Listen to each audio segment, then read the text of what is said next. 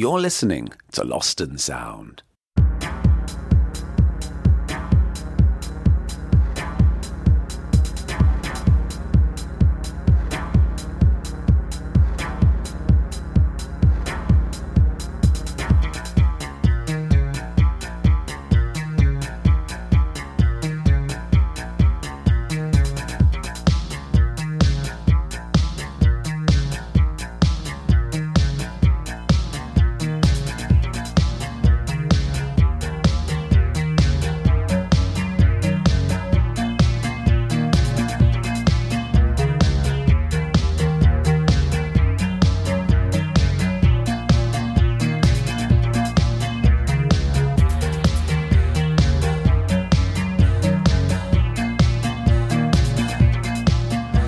My name's Paul Hanford. I'm a writer, a podcaster, and a DJ in Berlin. And I've always believed that one of the best ways we come together is through music. And through this series, we meet the innovators, the outsiders, the mavericks, the people who, when they make music, they do it utterly in their own way. Past guests have included Peaches, Chili Gonzalez, Ghost Poet, Letitia Sadier, and First and More. And each week I have a conversation with someone who I think approaches music in a fresh and exciting way. Hey, how you doing? I hope you're well. I hope you're good. Great to chat with you again. So I took a bit longer of a summer sabbatical than I kind of imagined. I imagined I'd be off for a few weeks, but it's actually been almost like 2 months, hasn't it? You know how it is. You sort of take a break, then suddenly the mind starts working on something else, and a new project has started to materialize. It's a little bit too early to talk about here right now, just because you know what it's like. You have to kind of keep these things, you have to keep sort of food in the oven until it's cooked, really, don't you? But I can't wait to share that with you soon. I am in Corner Park in Neukölln in Berlin. It's a beautiful little Versailles style, you know, Marie Antoinette, very French style park in the middle of Neukölln. The noise you can hear in the background is a great big fountain they've got there. I can smell a little bit of weed. I think there's like some kids getting really high on a bench very near me. I don't react too well to weed. I used to be when I was a lot younger, but that's a different story right now. Whoa. Anyway, today on the show, you're about to hear what happened when I had a chat with Angus Andrew, aka Liars. Angus Andrew from Liars. Angus Andrew kind of is Liars. Over 20 years now, been the kind of one consistent member of the musical project Liars. And I was super excited to have this chat because I've always viewed Liars as being one of the most creative and constantly evolving projects to have emerged out of a really significant point in recent music history, well, just general music history of New York in the very, very early 2000s, when you had bands like The Strokes and Yeah Yeah Yeahs and Black Dice and Liars. And Angus Andrew has always made it very, very clear right from the beginning that this kind of idea of being pigeonholed in some kind of scene or having some kind of identifiable sound as anything else sort of terrified him. And it's been interesting to kind of note that the albums and the music that Liars have made since, over 10 albums, have always just kept evolving, always kept sort of just redefining their sound, redefining what it is. And what I love the most is that it's not just that the albums evolve, but that each one sounds like it exists only in its own universe. So we had a chat, a few weeks ago. I should warn you, a little trigger warning, that we do discuss mental health and medicinal drug use in this episode. There's also a few little Zoom glitches. I was speaking to Angus from where he lives, which is an incredibly super, super, super remote part of the world. You'll hear how remote that is during the interview as well. I was really excited before we chatted and a little bit trepidatious, I guess, because he's one of these people that puts himself across in the music or comes across in his music and like the related stuff like artwork and videos as being, I know, I guess a little bit intimidating, perhaps in my mind, I imagined anyway. I thought he was going to be a little bit intimidating, but instead, this is what happened. You're somewhere quite remote. How remote is it?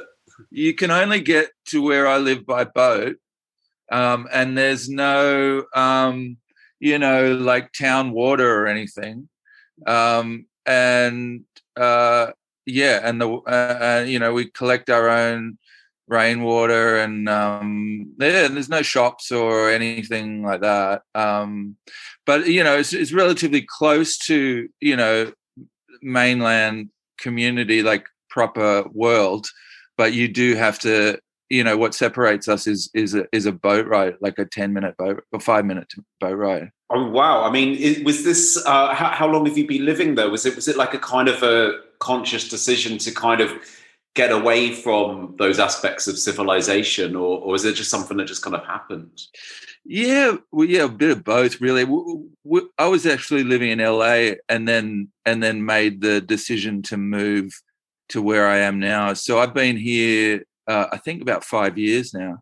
Yeah, I don't know, man. It was a series of things that happened. I just, like, after being in LA and living, I'd lived basically my whole adult life overseas from Australia. So there was I always had this yearning to come back here, but having lived in only cities around the world, I just didn't, I knew I didn't want to live in a city. So I found a place that is actually like close to being in a city, but then also feels really super isolated.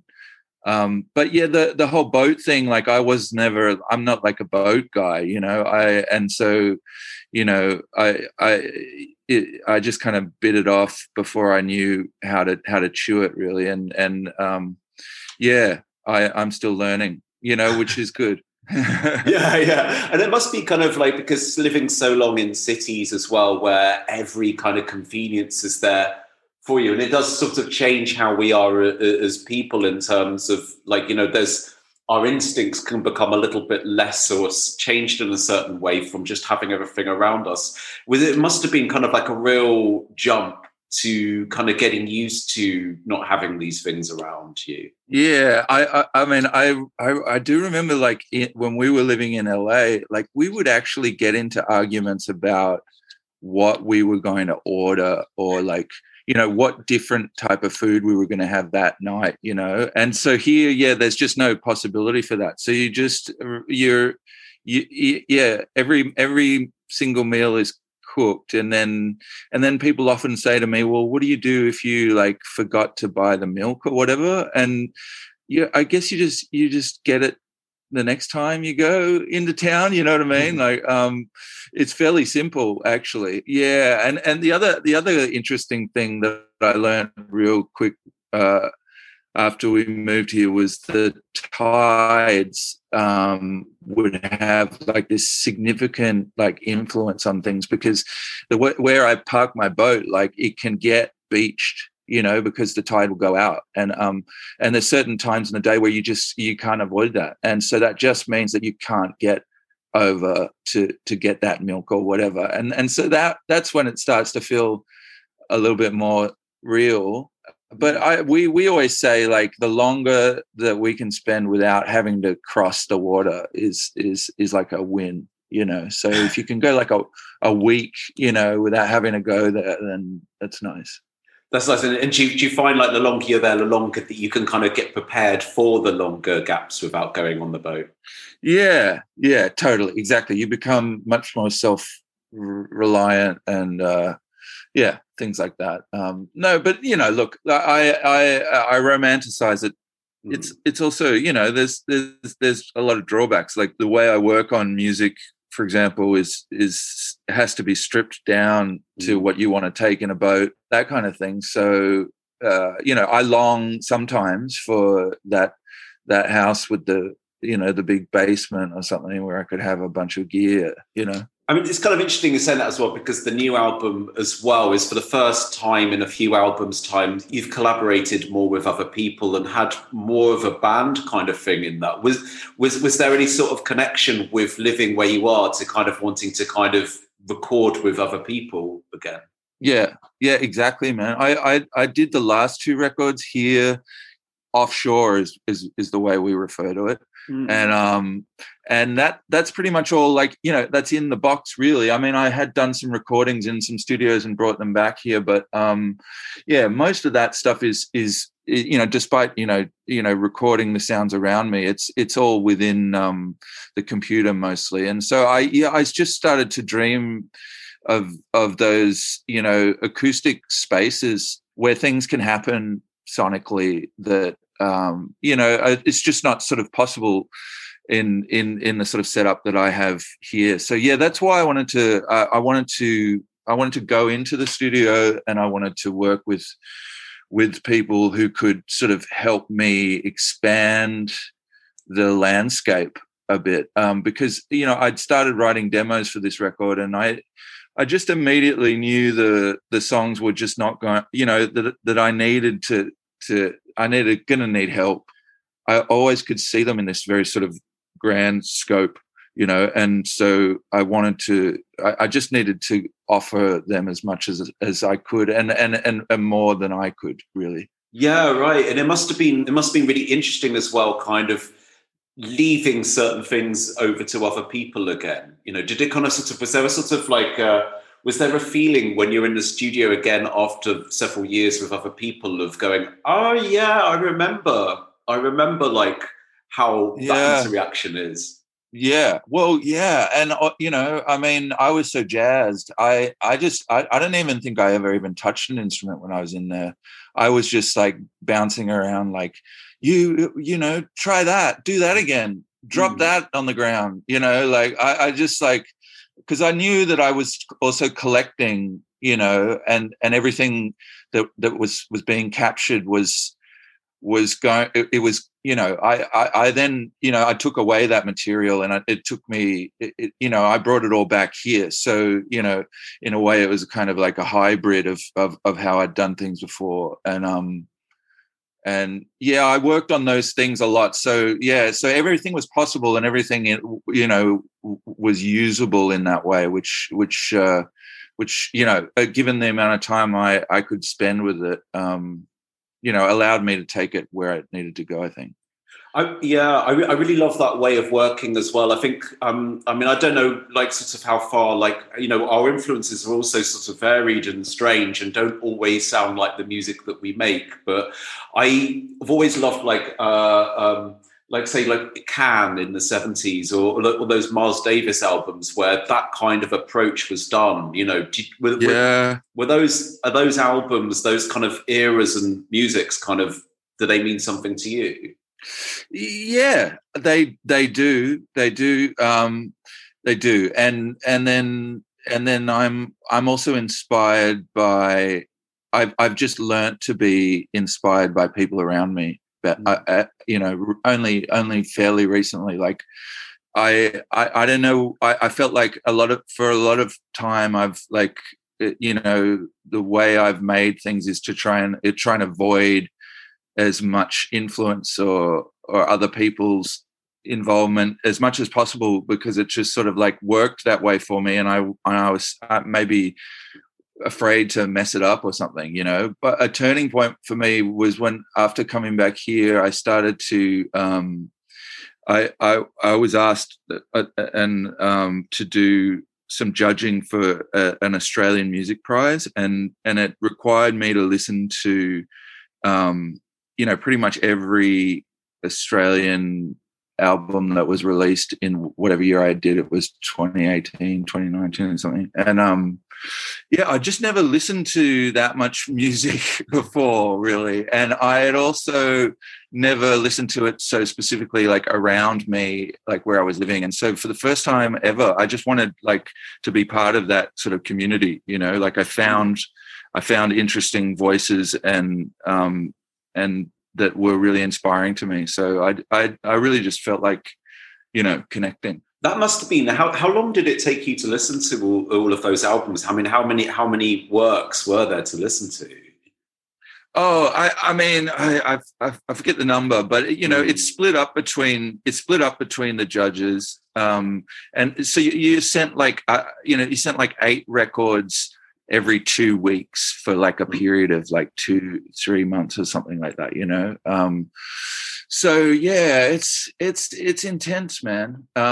But it really helped me like just open my bloody eye and ears, to things, and it just was really inspiring to me, That's amazing. And I think one of the things I've always liked about your work is that there seems to be this kind of constant curiosity, and what you're saying there, I kind of feel in a way that that's just maybe another stage of sometimes curiosity coming in there. And people have written a lot about how each album changes, but it's also like the music itself doesn't seem to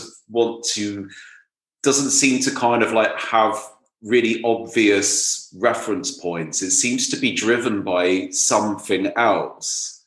I'm not really sure what that is, but do you feel like, to me, I feel that there's a sense of intuition that kind of drives a lot of your work. And I don't want to put words in your head, obviously, but it just feels like even the way the sounds come in feels very intuitive. Do you work on intuition, or am I just talking absolute bollocks? No. I mean, you're right on, man. It's a sort of a naivete that I've had from the start, where I don't know what I'm doing, and I've really guarded that naivete so that I always want to protect the idea of like feeling like I don't know what I'm doing, and so it's pushed me to sort of find new or different tools to use with each record, or sometimes it's just like moving from one city to another to make a record, just to force that position of newness, and so that everything it has a slightly different perspective, and I can feel like I want to feel like a kid in a candy store most of the time when I'm making the music. I just want to feel like I'm experimenting, and I just follow what works. But it's my way of working, but it's certainly like it's certainly a detriment to the idea of advancing in one's skill or something like that. You know what I mean? Like, I wonder often what I'm just like sort of forcing myself to not learn, enough about something so that it always feels kind of like exciting and new, which is a weird kind of setup for me. Yeah. I mean, like, sort of like creativity should be a pleasure, shouldn't it?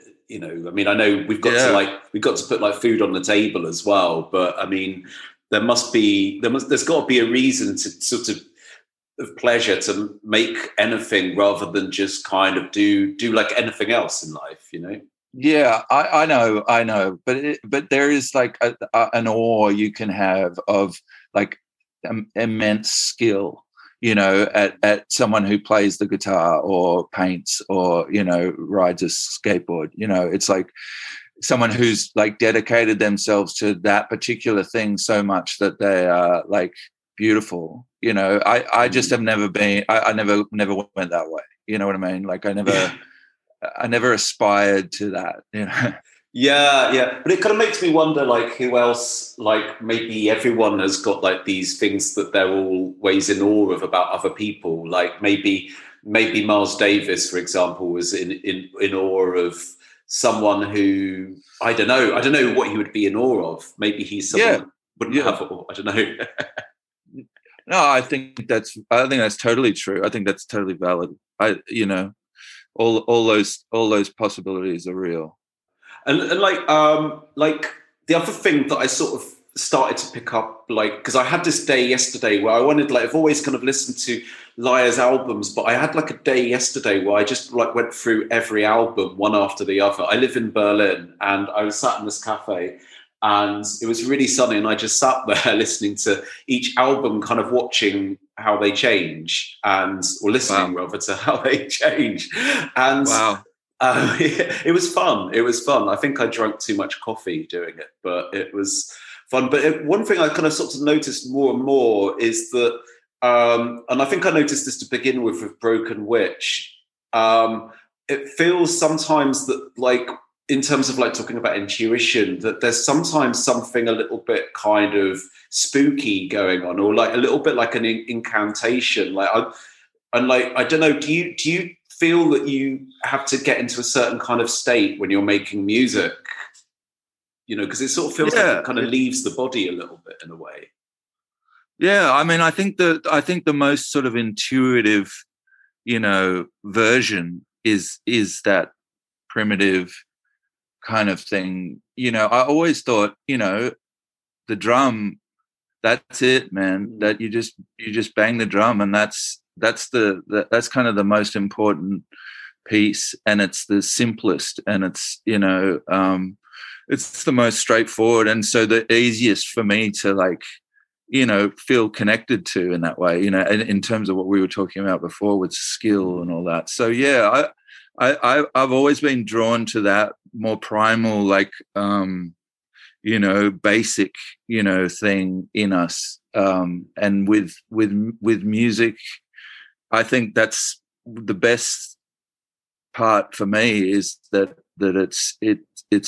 it can transport you to that sort of feeling where, you know, yeah, those primal, those instinctual things really just fall out of you. You know, you can lose the inhibition, and those things come out. And I don't know. For me, that's just like a great state of being. You know, you know, and I wonder, you know, maybe that's another like topic to delve into, is like, you know, why do you want to feel like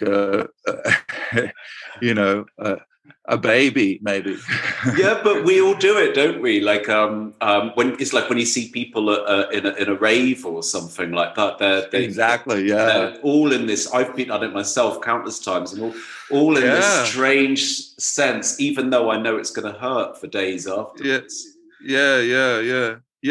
Oh, yeah. I mean, because it's something also to do with the just physical part of it too, isn't it? And I did a lot of experimenting with psilocybin, making this record, and it really, you know, taught me a lot about that sort of immediate kind of physical connection that you can have with music, you know, where it's like, you know, making it, and your body is telling you yes or no, you know, in relation to the musical decisions, you know. And I it's the same really as feeling that bass in the air when you're at the rave or whatever, you know. It's just like, you know, it's like you can tell, you know. Yeah, it's really interesting. That it's like, I mean, I haven't tried psilocybin for like years and years and years, but I do remember like this kind of sort of feeling of like synesthesia, sort of physically feeling sound, like, you know, or maybe eating some chocolate, but then it sort of feels like my mouth is kind of folding around the chocolate and stuff like that. Did it lead you to places that you think that you wouldn't have gone to otherwise? Definitely. Yeah, definitely. I mean, I was also like, you know, trying to experiment with it in a sort of a mental health way. Like I'd been taking like, you know, chemical, you know, anti-anxiety sort of things for years and years. And so it just coalesced that at this time I was also like trying to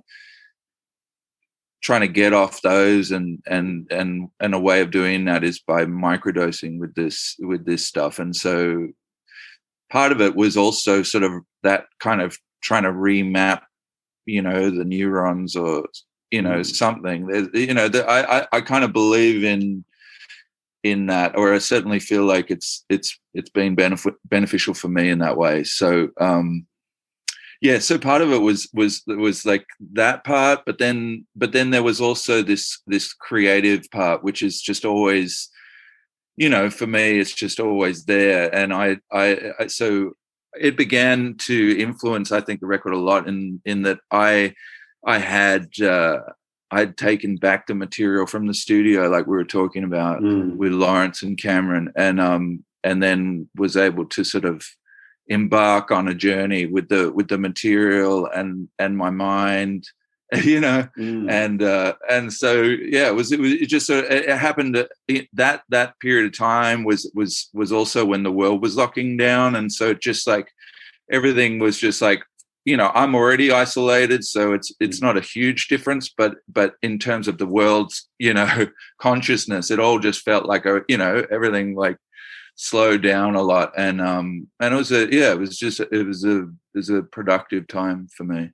Yeah, it's so interesting that kind of coalesced around the same time as well, that you'd finished with recording most of the sounds, I gather, with the band, and then this happened as well. It feels like we're in this sort of time now. I'm kind of noticing like even films are coming out now that were made during, we sort of caught up with what people have been doing for the last year and a half, isn't it? It's interesting how it's sort of changing art in a way. Yeah, I tell you what, it'll be perspective when, a few years down the track, maybe we'll be able to see that better or something. I don't know. It's hard to gauge time at the moment in terms of what is happening in the world, and so the last couple of years I think will end up as this kind of spot that we'll be able to see from a mile away. Yeah, right. And we probably need that miles distance to be able to actually understand. And exactly. How did did you have any sort of like when you were growing up? So which part of Australia did you grow up in? Well, I was actually born in the Philippines, and then my family moved here when I was a couple of years old, and so we moved to Melbourne, and I lived in Melbourne until I was 12, and then we moved to Sydney, and I lived in Sydney until I finished school at 17, and then that's when I moved away. And were you into music by that point in Sydney, before you moved away? I was fully into music. I hadn't learned yet that the possibilities of it. So I was friends with people who played in bands, and I was so into music, but I hadn't figured out the idea that you didn't have to be great at playing something. You know what I mean? Yeah. There's so many like gatekeepers of like being amazing at playing things in a certain way that it's sort of full on, man. Yeah. Especially in Australia. In Australia, that seems to be like super strong too. It's like you've got to be able to play some covers, at a pub to sort of really be a musician, and it's just never something that I was interested in at all. But so then I moved to New York. When I was about 17, and that was maybe like a bit too young to do that, but I'd been pretty excited to get out of Australia when I was growing up here. I just kind of felt like I was missing like things in a sort of not only a geographical way, like I wanted to go to the heart of this of where everything was happening, and that to me at the time that was New York, and so I went there. I think it was in 94. And then I didn't come back for like 20 25 years. Wow. I mean, at 17 as well, that must have been like, quite a big deal. to sort of arrive in a new continent. I mean, I know like there's a shared language and a lot of shared culture, but just to sort of actually all of the kind of technical things you've got to do and orientation. Exactly. Well, yeah, I just was naive. I thought that, I'll just get jobs like working in, cafes or whatever. And I don't know what I thought, but I was obviously, too young, and I was whatever. And so I was just broke from it. I was just like in a lot of trouble that way for a while. It took me a while to like get myself figured out. And I ended up going to school, which was what I probably should have been doing. Yeah. And what about when the first sort of playing music with other people, or when you were in New York? How did your kind of relationship with music kind of solidify or come about? Well, it was actually when I went to art school in Los Angeles. It was a few years after that, and I met Aaron Hemphill, who I began Lies with, and he wasn't at art school. He was living down the road, but he worked at a record store, and I just became super close with him, and he had been playing in bands like all his life already, and he's like, what are you doing? What do you mean? You don't need to know anything, and he had this trunk of like CDs that were just like all the music that I needed to hear, Suicide and stuff like that, and I just, and we just like would skip class, and he moved into my studio in art school, and we just like bought a 4-track, and that really buying a 4-track was when I realized that it was possible to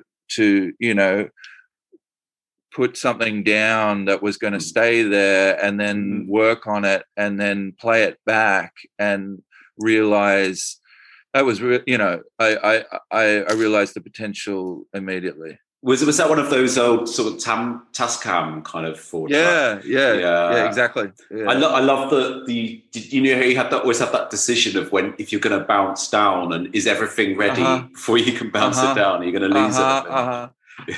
I couldn't get enough, man. I like I said, like, I was there for art, but quickly just like moved into this idea of sound, really, and just experimenting so much with that 4-track. And so it was about a year or so after that that I had finished school there, and we packed up a truck and with the 4-track and a couch and drove it to New York, and that's where we like really started to try and play with people. And we found 2 guys who were amazing musicians, Pat and Ron, and we were able to put our first record together, which was something that I just I never considered. I never considered something that it would be listened to at all. Even it was more an idea of just being able to like make a vinyl. That was the goal, and so it wasn't until after we made that first one that and people like reacted to it, and I was so shocked that people were trying to sort of define a sound, and it was really shocking to me that moment, like where so there's people are actually going to listen to this, and so I need to consider what we're going to do, and because up until that point it was just like, this sounds awesome, we're playing, and then it was sort of like a real lesson when you put out your record, and then people are saying, oh well, they're inspired by this, and they it sounds like this, and I was just like shocked. I was like, well, wow. The idea of a pigeonhole was really just like felt like strong, and I just was like, oh gosh, we're going to sink the ship and go in a completely different direction, which is what happened with the second record. Yeah, that must be. I mean, it's such a sort of a strange thing to sort of like have people. I mean, were you sort of saying you were sort of shocked as well because you previously sort of said that you kind of doubted your abilities compared to say like the conventional gatekeeper way of doing things. So was part of the surprise that people people like accepted and embraced the work. Yeah, absolutely. And then I think it was just like compounded because of the timing, because we were there in New York at the time when everything sort of got interesting, and so there were a lot of people who wanted to talk about it, and so I was just shocked that of that possibility, and to certain extent, I still am pretty shocked, that I still, I do go like, whoa. I mean, this is, it's been a while that I've been doing this now, and it's pretty surprising, just in the same way. That era as well is like, I mean, it's sort of like it's on the cusp now of becoming kind of mythologized. Oh yeah, I guess. Does that? I mean, if that shocked you at the time, does it shock you more now that there's this sort of, we're probably not far away from like lots of books being written, if they're not already being written yet, about that era and films and stuff. Does it feel like as someone that was there, that even if you kind of got away from there and moved on, does that feel bizarre? Yeah, I guess it would feel more bizarre if I if I participated sort of in consuming whatever possible media there would be about that. I just have a pretty strong wall up between like reading anything to do with anything that could possibly be to do with what I do or anything like that. I will avoid that stuff. Was so far away that I don't think I would ever know. So, but is it weird? For sure, it's weird. But I do think it was a really important moment, just in its relation to 9/11. I mean, I think like that was a big, part of the catalyst was that had happened, and then the world was looking at New York, and going like, so what are you going to say about it? That's how I felt. Like I felt like I couldn't put my pen down, because it was just like, you had to have something to say, at that point, I felt like, and so. And it was, I mean, I don't know if everyone's, early 20s are like that. I don't know, but it was an inspiring time, and so I can see it getting mythologized. Yeah, and it's so I mean, and blimey. No, sort of thinking, I was going to ask you something about 9/11, but I don't think I am, because I don't think I've got the head to kind of come at it with respect. Fair enough. If you know what I mean. Yeah. Sometimes it's best not to improvise, Paul. Remember that to myself. But like, and I think, to be honest, with like, when I was sitting in the cafe yesterday, and I kind of felt this before, but it was just strange to, connect with it again, was like, I think like the album that I think spoke the most to me, and again, it did yesterday, was Drums Not Dead. And it was kind of interesting sitting in a cafe in Berlin and listening to it, because you recorded it in East Berlin, right? Didn't you? Yeah. Was that Funk House? Yeah. Right, yeah, that's amazing space. Yeah. So what was the sort of reason for kind of sort of moving out there to record the album? Yeah, man, I was just trying to get away from what we were just talking about. Like I had moved from like Brooklyn to New Jersey, and like I still felt like that was for the second record. And I still felt like that was too close to it, and or America at that point just it was a brutal time for America at that point. And they were, yeah. So, I just decided to move to Berlin. We'd gone there on tour. I knew that Mute, the record label that we were on, had an office there. And I basically said to those people at the office, like, I want to move to Berlin. Can you like help me figure it out? And they like totally like found a roommate, a guy who I'm still like super best friends with, for me to live with. And I just like packed up everything and went there. And I did, it was just like, exactly what I needed to do. And and so it was amazing to work in that space. That Funkhouse is just like insane, as you know. And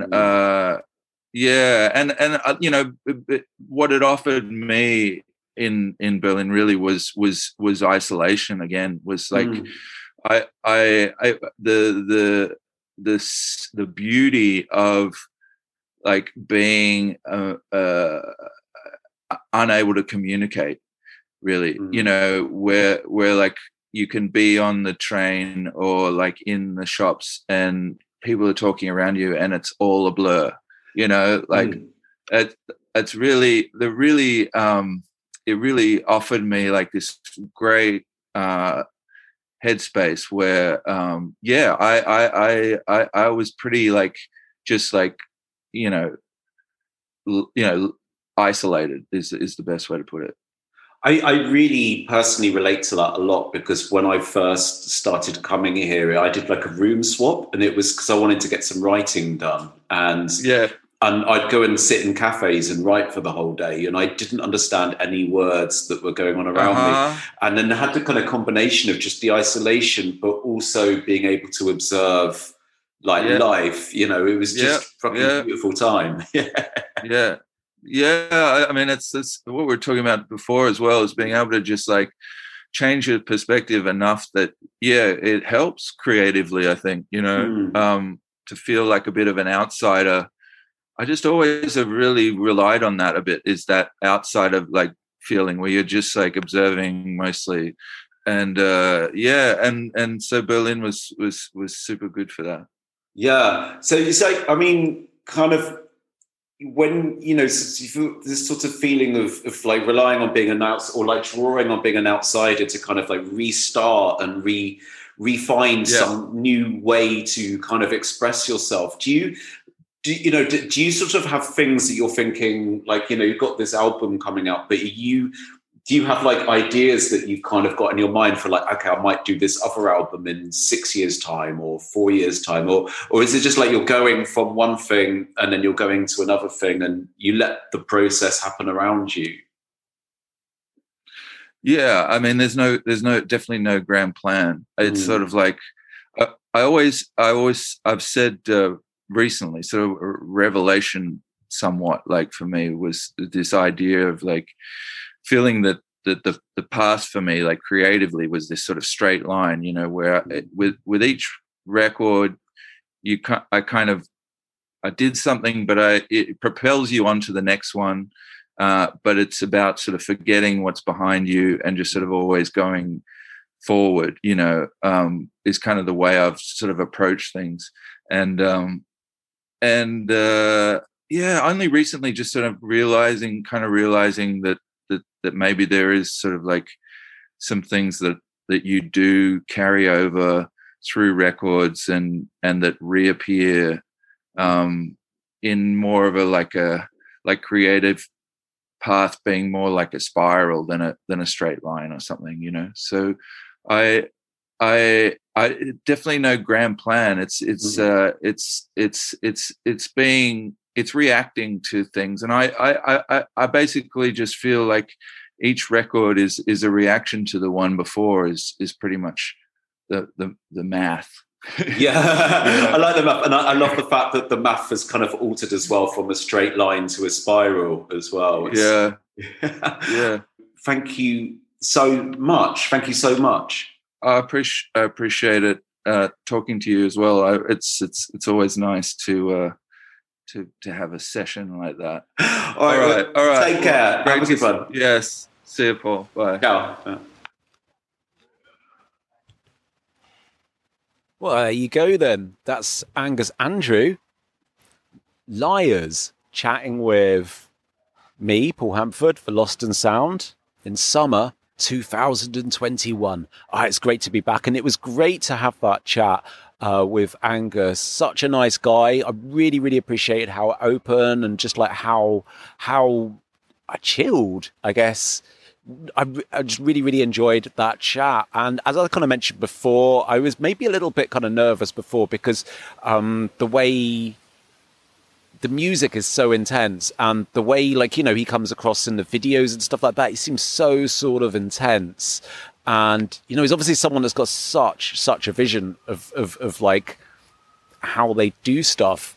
And there's such an intensity to even like the photo shoots he does that I was kind of prepared for an encounter that was maybe, well, you know, you heard it. Just really, really nice guy, super open, super lovely to chat with. The album, The Apple Drop, is out now on Mute Records. I'd like to thank Angus for chatting, for Zoe for sorting that interview out, and Mute Records, absolutely legendary label. If you're a long-term listener to the show, you might remember I had a chat with Daniel Miller, head of Mute Records, the author of the classic electro tune as well, Warm Leverette. We had a chat about, like, he's a massive Berlin head, and we had a chat about Berlin, about the kind of early music that Mute did here, like Depeche Mode and stuff like that, and the Fad Gadget. And that's in episode 3. If you new to the show and you fancy going and checking that out, I have a little kind of really low maintenance crowdsourcing thing. If you enjoy the show and you fancy donating, the way it works is you can donate the price of a coffee or two. And that's it, really. If you know, there's never any pressure, but if you kind of fancy that you were listening and you thought, oh, you know, he does some good stuff there, I fancy like treating him to a coffee, you know, that always goes down really appreciated. I'll put a link to that in the socials. The platform is Ko-fi, ko-fi/Lost and Sound. You can buy me a coffee there if you wish, but you don't have to. Never any pressure. What I do this for is connecting music and the life around it and the life that we all have with it. I hope you're having a really, really, really amazing one today. I'd just like to give a big shout out to ESO for doing the title music, to Kieran Yates for giving a little master to the levels. He always does that every week. Thanks, Kieran. And to Bear Radio. This episode, as always, is hosted by bearradio.org. And if you want to check out other English language podcasts from Berlin, head over to bearradio.org. It's been lovely to be back. I'll be back next week. I hope you're having an amazing one. I hope whatever you do, something little magical happens to you today, and I'll chat to you soon.